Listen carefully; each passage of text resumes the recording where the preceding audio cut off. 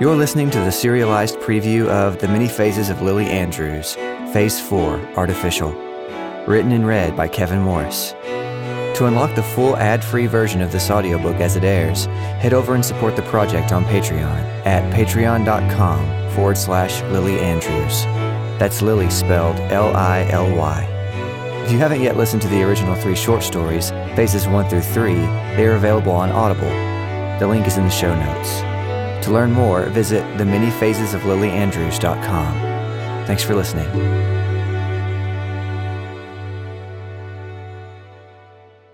A note from the author. The Many Phases of Lily Andrews began as a single short story, inspired by a quote from C.S. Lewis, equating trying to pin down Christ with trying to bottle a sunbeam. Soon I found myself wanting to know what happened next, resulting in 2 sequels, each a little longer than the previous. I then began kicking around the idea of making the 4th installment a full-length book. Given that this series is steeped in symbolism, I was initially hesitant. Every metaphor, no matter how good, breaks down at some point. But, to my surprise, it all held up remarkably well. So I'll continue Lily's story. I imagine when it's time to stop, she'll be the one to tell me. Thanks for coming along for the ride. Kevin Morris. Prologue. The chairs in the principal's office were extremely uncomfortable, perhaps another deterrent to dissuade students from ending up there. Lily had managed to make it all the way to 6th grade without seeing the inside of this room once. But in the last semester, she had become more familiar with the space than she wished. A nameplate reading Principal Daniel Duncan rested on the wooden desk in front of her, along with the man's computer and photos of his family, the majority being of his daughter Lindley, who was a grade younger than Lily's brother Miles. In one of the snapshots, the Duncan family was standing at the top of a mountain. In another, they were swimming with dolphins. The pictures of Lindley featured her doing everything from preparing to swing a baseball bat to dancing in a little pink tutu.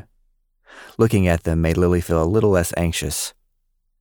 It was easy to forget that Mr. Duncan was more than just the highest disciplinary power in the school. Outside of this building, he was a person, just like everyone else, and a pretty cool one too, judging by the evidence. But right now, she was in school, and so was he.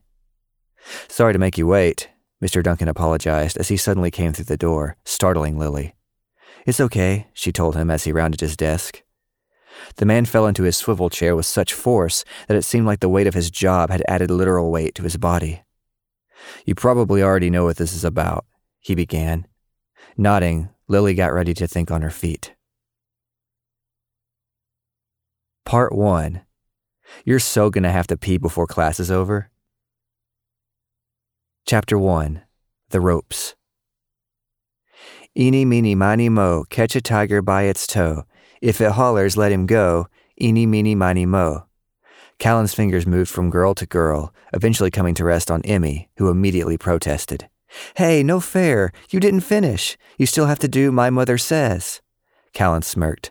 Okay, chill. She obviously enjoyed the power she currently held. "My mother said to pick the very best one, and you are it." This time her fingers stopped at Lily. "Lily has to go get the jump ropes," Emmy declared in triumph. Lily just smiled and shrugged. "Okay, I'll be right back." "If they have one with purple on it, grab it for me," Emmy added. Lily temporarily left her 2 friends behind, traveling to the back entrance of the school, the entrance and exit for recess. Just outside the doors rested a large wire mesh bin containing an assortment of recreational items. The props were first come, first serve, and included everything from basketballs to jump ropes to frisbees. Leaning over the edge of the container and sorting through its contents, she managed to locate 3 jump ropes, one of which had a purple handle. One of them was fairly tattered. She decided she would be the one to use it. The activity did not mean as much to her as it did to Emmy and Callan anyway. Psst. Lily barely heard the sound at first and dismissed it. "Psst, Lily!" The voice came again in a forceful whisper, almost like if a snake could shout, or talk at all for that matter. Lily pulled her head and hands out of the bin and looked around. "Over here!" She scanned the area to her left. The wall of the building on both sides of the doors served as a time-out zone. It was used to penalize students for bad behavior in class. Punishments were issued as sentences on the wall. Time spent there was time not spent playing and enjoying recess. Occasionally, someone would stoop so low that their entire recess period would be spent on the brick exterior. At the moment, there were 4 students with their backs to the left portion of the school. She saw Michael Everett, who was a backsasser, Patrick Willard, who liked to irritate other students instead of paying attention in class, Alicia Jones, who always got caught chewing gum, which was forbidden, and William. Upon noticing her cousin on the wall, the source of the voice became clear. Lily now wore an amused smirk. He motioned her over, his eyes searching frantically for any authority figures that might see them. After glancing over her shoulder, she warily closed the distance between them. "What is it?" Her voice was quiet, but not a whisper. "I need you to tell Emmy something for me," William explained. "I'm not supposed to talk to you. You're a criminal," Lily jested. She made no effort to hide her grin. "I'm not a criminal. I just got in trouble for talking in class when I wasn't supposed to." "Isn't that what you're doing now?" William paused for a moment, wearing the slightly embarrassed expression of someone who had been logically defeated. The whole exchange was very lighthearted. This was not the first time her cousin had called to her from the wall. "Come on, cuz," he pleaded. "Help me out." He always pulled the family card when he needed to enlist her aid. Lily sighed playfully. "What do you want me to tell her?" The boy perked up. "Tell her I'm sorry I couldn't make it to play kickball with you guys. I forgot I got in trouble yesterday. I'm stuck here until there are 5 minutes left." "Well, there weren't any kickballs left today anyway, so you're not really missing anything." "Yeah, but can you tell her I'm sorry? I told her I was going to play before I knew I couldn't. I don't want her to think I lied." "Why don't you just tell her yourself during your last 5 minutes of recess?" "Because I've got to meet up with Dylan then. Plus, I don't want her to wonder where I am the entire time until I get free." Lily let out another sigh, this one greatly exaggerated. "Okay, I'll tell her. Quit talking so much in class, goober." Before William could counter, his cousin turned and skipped away. Though William had changed drastically for the better, he still tended to get into trouble often, though it was usually for minor infractions. But Lily commended his earnestness in not wanting to be a liar. However, this was definitely not his main reason for sending the message through her, and she knew it. In fact, she had known long before she coaxed it out of him in private that William had a crush on Emmy. Her opinions on the matter were mixed. Ever since William's family had moved into the same neighborhood and her cousins had started attending the same school, he had become more than her relative. He was her best friend. This was due largely to the fact that he alone knew her secret. Lily could be herself around William as with no one else. However, Emmy was also her best friend. She was just the best friend who did not know her secret. The girls had met 2 years ago at summer camp, just to discover they lived only blocks away from each other. Though Lily was definitely the more headstrong of the two, they were alike in many ways. In fact, to look at them, they could have easily been mistaken as sisters. Despite Lily having blonde hair and Emmy having black, they were both about the same size, had a pale complexion, and shared the same sparkling blue eyes. Emmy had some Japanese in her blood, but one would never know from looking at her. It came from her grandmother and was partially visible in Emmy's mother, but had seemed to veil itself completely in the 12-year-old. Sometimes it annoyed Lily that her cousin constantly crushed on her best friend, but it could also be kind of fun and exciting. Lily returned to her friends and handed each of them a jump rope. Emmy's face lit up at the sight of the purple handles. Lily delivered the message to her then. "Oh, he so likes you," Callan teased. This was typical. The brown-eyed brunette always spoke what was on her mind the very moment it was there. This often backfired, but Lily admired her honesty and boldness. Emmy's face went blank, but she did not blush. "He's pretty cool, I guess." It was nearly impossible to gauge how Emmy felt about William. Some days she was very responsive to his flirting and seemed to take a deep interest in his whereabouts and activities. Other times she could not seem to care less, occasionally even regarding him as a nuisance. One time, a bunch of boys from their class decided to hold a fake wedding using rings they purchased from the quarter machines at the pizza joint downtown. When William had first mentioned the event to Emmy, she seemed very open to the idea and even excited. However, a day later, when he actually asked her to be his pretend bride, she simply smiled and said, "No, thank you." Then, after a brief pause, she added, "Maybe someday." The effect of that response on William had been twofold. Obviously, he was crushed by the rejection.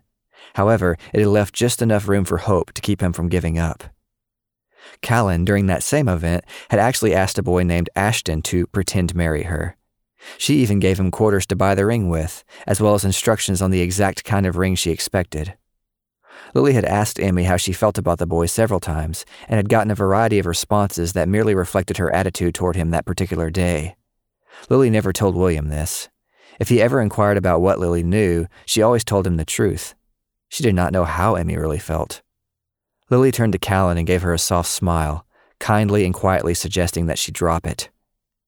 The three girls then jumped rope for the remainder of the recess period. Lily and Emmy struggled more at this activity than Callan, who was noticeably taller than the two. For the shorter girls, it took great effort to get the entire mass of the comparatively longer ropes to swing over their heads and then cycle back under their feet.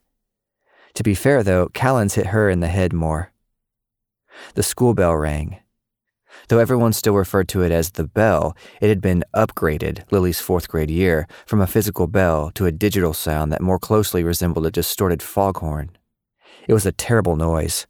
However, in this instance, it seemed more suited to its purpose, as it signaled the end of recess. The kids funneled into the building from all directions. Back to school. Chapter 2. Fortnights. Finished. Lily slumped against the indentation in the wall of her living room and breathed a sigh of relief. Closing the math textbook propped up against her folded legs, she turned off her music player, removed her earbuds, and turned to the window. The backyard had hardly changed since she was 5. The sun, nearing the end of its daily descent, washed the whole scene in a brilliant orange. This time of day always reminded Lily of the dim glow produced by a campfire, which lends the colors of its flames to everything around. On Fridays, she always tackled her weekend homework immediately after school. It was usually a race to finish before the sun went down, with a few pit stops for snacks and bathroom breaks. She would position herself in the window alcove, which was still her favorite place in the house, immerse herself in a good song, and drown out all but the task at hand. Lily probably disliked homework assigned on Fridays more than any other inconvenience of being a student. It seemed to her that if school was not in session, there should not be any outside work either. Regardless, she was not going to let it bog down her Saturday and Sunday, which meant it had to be promptly dealt with. The telephone rang in the other room. She gritted her teeth at the sound. She still hated that phone. Without removing her gaze from the window, she listened as her mother made her way to the phone and picked it up, putting an end to the terrible noise. Hello? There was a pause. Oh, hello, William. Yes, and I believe she just finished her homework. One moment. Lily listened as her mother's muted footsteps grew louder until she was in the living room. William is on the phone for you. Lily took the phone, nodding at her mom in gratitude for bringing the device to her. Hey, William, she spoke into the receiver. Hey, Lily, would you want to go to the fort after dinner? William's call was routine for this time of the week, as the cousins were allowed to stay out later on the weekend. Sure, I'll ask my parents when my dad gets home. This was the same response she always gave. Cool. Would you mind if I invited Emmy? Lily took a moment to think it over. By asking this question, her cousin was actually being very thoughtful. As William was the only one who knew Lily's secret, she could only really be herself without restraint when she was completely alone or alone with him. Yes, Emmy was her best friend, but her presence placed limitations on Lily. Every now and then, one of the cousins would politely request that Emmy not be invited so they could talk about Lily's abilities or experiment with what she could do. However, given how much her cousin regretted not seeing their mutual friend at recess that day, she felt it would be selfish to deny his request. I don't mind, she said, trying to pronounce her sincerity. All right, I'll call her and ask. Let me know what your parents say. Okay, talk to you later. Bye. They both hung up. Going to their fort at night was one of the things Lily looked forward to each week. Her parents almost always let her go, provided she and William took their emergency phones with them. They both believed they were old enough to have a cell phone of their own. Callan did. But their parents disagreed. They were only provided when the kids went out in case something went wrong. Her dad was home within the hour, and dinner was ready not long after. Though her father often worked at home, his job occasionally required him to travel. He had tried to explain it on several occasions, but Lily was still not exactly sure what he did for a living. She only knew that he did many things. Permission was granted, and she promptly alerted her cousin, learning that Emmy's parents had also agreed to let her go. After a dinner she probably should have appreciated more, she put on a light jacket, pocketed her temporary phone, and headed out the door into the night. William, Lily, and Emmy all lived in the same neighborhood, just blocks from one another. Lily made her way from her front porch down the sloped yard. At this time of night, she had to watch where she stepped, as all she had to go by was the dim yellowish light of the street lamps.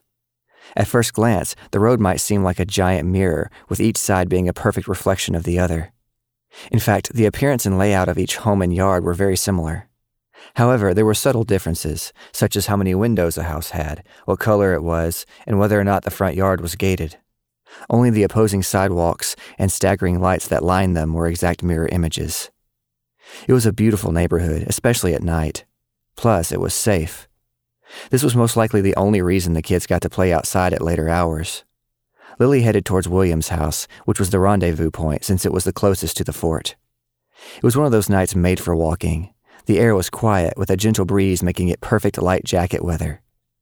As she moved, the only sounds loud enough to be heard were her footsteps, the rustling of her clothes, and the occasional sound of a distant vehicle. She lost herself in the sensations and thoughts of her trip. When she reached the destination, it seemed like only moments had passed. The darkness slowly revealed two figures on the sidewalk in front of her cousin's house.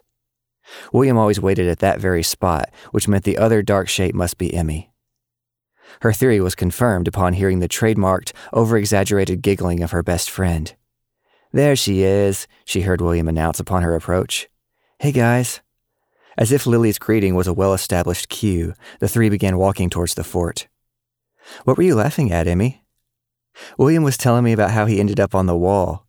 Emmy and William exchanged a look. The humor of the tale still lingered in the air, begging to evoke further reactions. "Didn't you say you got in trouble for talking in class yesterday?" Lily addressed her cousin. "Yeah," he began, but it was what he was talking about that's so funny," Emmy interrupted. William just smiled, not seeming to mind the verbal intrusion one bit. He was most likely relishing Emmy's investment in his story. "Yeah," he continued. "So Charlie Wilson wouldn't stop talking." This time Lily had to stop him. "You mean Ketchup Chuck?" During lunch one day when the three were in the 4th grade, their classmate, Charlie Wilson, had gotten a bad ketchup packet from the lunchroom. He tried everything to open the stubborn pouch, including biting it with his teeth. His inability to open it bruised his pride, and instead of simply getting another, he pounded the packet with his fist in frustration. This resulted in the condiment literally exploding in his face, getting in his hair and all over his clothes. A few nearby girls had screamed as the red substance splashed onto them as well. From that day on, he had been referred to as Ketchup Chuck. "Uh-huh," William acknowledged.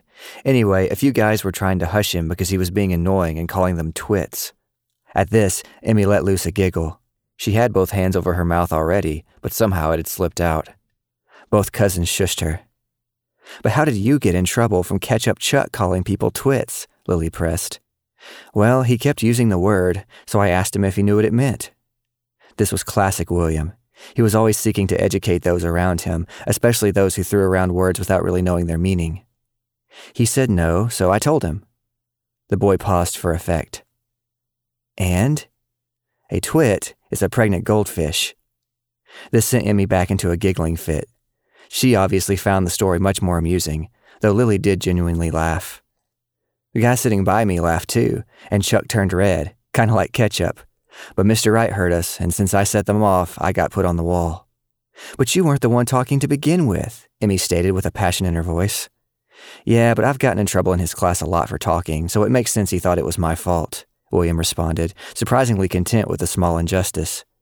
"It still isn't fair," Emmy concluded. By this time, the three had nearly reached the fort. Their neighborhood ended in an eastern line of trees that separated the houses from a river. The road ran through a divide in the woods and into the river itself. In the spring and summer, fishermen would often use the end of the street as a boat ramp to offload their vessels and travel downstream. Just off to the left of the boat ramp, William and Lily, with the help of their dads, had built their fort. The structure resembled a 2-story treehouse. Though the left wall was nailed to a nearby tree, the floor of the fort rested on the ground. Their fathers had not wanted to risk them falling from very high up if the fortress ever weakened. As they had requested, there was no roof on the upper floor. The children wanted to be able to see the stars. This is exactly where they decided to lay tonight. On their backs, gazing up at the sky, the three talked about their day, breathing in the cool air coming off the nearby water. The river was barely visible for the thick fog that swirled over its surface. The light trickling of moving liquid served as the ambience for their conversations. "What do you think caused the power to go out today?" William asked. They lay with their heads near one another and their bodies sprawled in different directions. "What are you talking about?" Lily responded first. "You know, when the lights went out 6th period." "Emmy and I were outside for PE 6th period." "Oh, wow, then you both missed it completely, huh?" "What happened?" Emmy spoke up. "The lights went out." "Duh," Emmy jested in her silly voice. "I mean, for how long?" "Oh, it was great," William recovered. "The lights went out right in the middle of Mrs. Winston's class when we were using the projector. We couldn't have class for 10 minutes. "What did your class do?" Lily was curious at how Mrs. Winston, a teacher infamous for her permanent bad mood, would react to such an event. "She actually let us sit and talk quietly."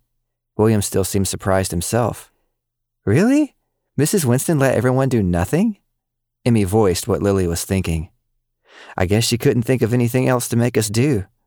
I used the opportunity to finish writing my vocabulary words." Lily and Emmy both knew what William meant by this. Mrs. Winston did not believe in sending students to the wall at recess as punishment. Instead, she made troublemakers write vocabulary words, each term 100 times. William, who could not seem to keep quiet, had to write vocabulary words almost every class. Usually, when he was assigned them, he would try to finish the work in class to avoid having it as extra homework. Mrs. Winston had once called him out for this by questioning him to see whether or not he was also paying attention to her lecture. It turned out that William was good at multitasking and could listen while mindlessly completing his punishment. From that day on, Mrs. Winston let him write his words in class. William admitted to actually enjoying the busy work, and since it kept him quiet, Mrs. Winston was okay with the arrangement as well. "Look!" Emmy's body twitched as her index finger shot up, sending vibrations across the floor of the fort. "Did you see that shooting star?" "Oh man, I missed it," William groaned. "Me too," Lily admitted. "It was amazing! But I'm sure there will be another one." Emmy obviously wanted her friends to feel better about having missed the cosmic spectacle. "Definitely. Plus, Lily and I saw like 4 of them the other night," William added. Lily's heart caught in her chest. There was an awkward silence as a look of realization and regret flashed across William's face in the darkness. The stillness was broken as Emmy pushed herself up and sat on her knees. "You were both out here? What night?" Lily could detect the slightest hint of hurt in her best friend's voice. The cousins followed suit and got to a sitting position. "Yeah, we were here Thursday night." William continued playing it off as if it was nothing. "But only for around 45 minutes, not too long. I just wanted to talk to Lily about something." This was not the first time they had been found out, and it was exactly why William wished Lily would let Emmy in on her secret. That way she would not get left out, and they would not have to watch what they said around her. He did not lie in what he told her. They really had only been at the fort for that long, and he really had wanted to talk to her. More accurately, he had wanted to see if she would try turning the night fog of the river into liquid. He had a theory that it would taste different from normal water. William was always utilizing the time they spent alone to test Lily's gift on all matter of items. "Oh, okay." Emmy's reply was short. The hurt in her voice had faded, replaced by uncertainty. Another pause preyed on Lily's nerves. Neither her nor her cousin wanted Emmy to feel left out. "I hope you don't feel like we didn't want you there," William addressed her. "It's not that. We just see each other more because we're cousins." "I know," Emmy sighed. "But sometimes it feels like you both have a secret and don't want me to know." So there it was. Neither Lily nor William had given their friend enough credit. She was incredibly perceptive. Lily's cousin looked at her with hopeful eyes. He obviously saw Emmy's keen remark as the ideal opportunity to bring her into the fold. "Emmy, you're my best friend," Lily started. A chill ran up her spine and her stomach began to churn. This physical reaction preceded the lie she knew she was about to tell. With the true part of her coming statement lingering in the air, Lily knew she needed to choose her remaining words carefully. "Why would I have a secret with William and not tell you?" she finished. William's eyes fell, coming to rest on a warped floorboard. Lily felt terrible, but saw little alternative apart from the radical truth. She was not ready to let anyone else in. If it had not been for William falling through the ice and forcing her hand, she likely would have never told him either. In fact, she was still surprised she had told him.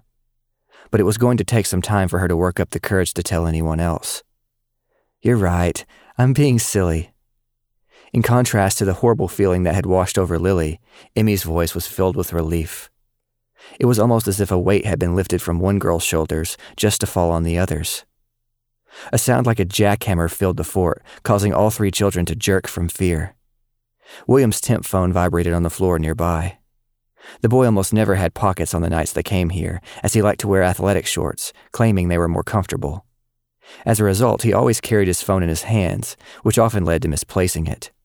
Many of their fortnights ended with his dad driving him back to retrieve the forgotten device. He answered the phone and listened. "Okay, bye."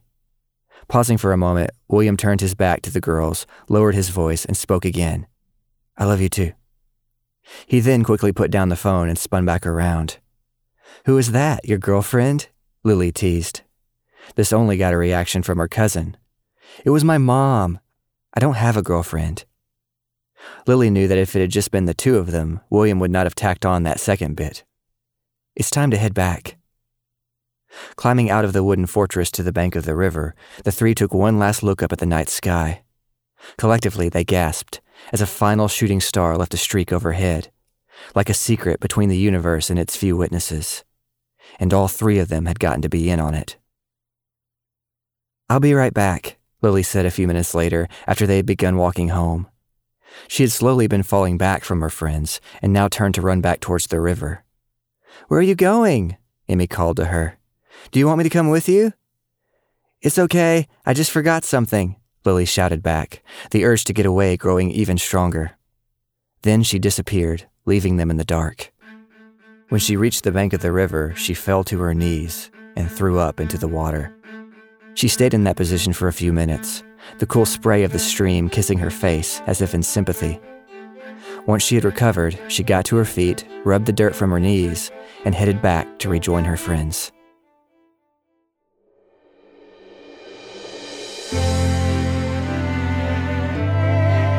Thanks for listening to today's episode. Did you know that The Many Faces of Lily Andrews has companion music? There's an 8-song collection called the Apricity EP, written by Kevin Morris, available now on Spotify or wherever you get your music. I tried to write the lyrics in a way that won't spoil the plot, so feel free to listen in any order you like. But my hope is that the songs will mean more after hearing the story. A link to that is available in the show notes. Until next time.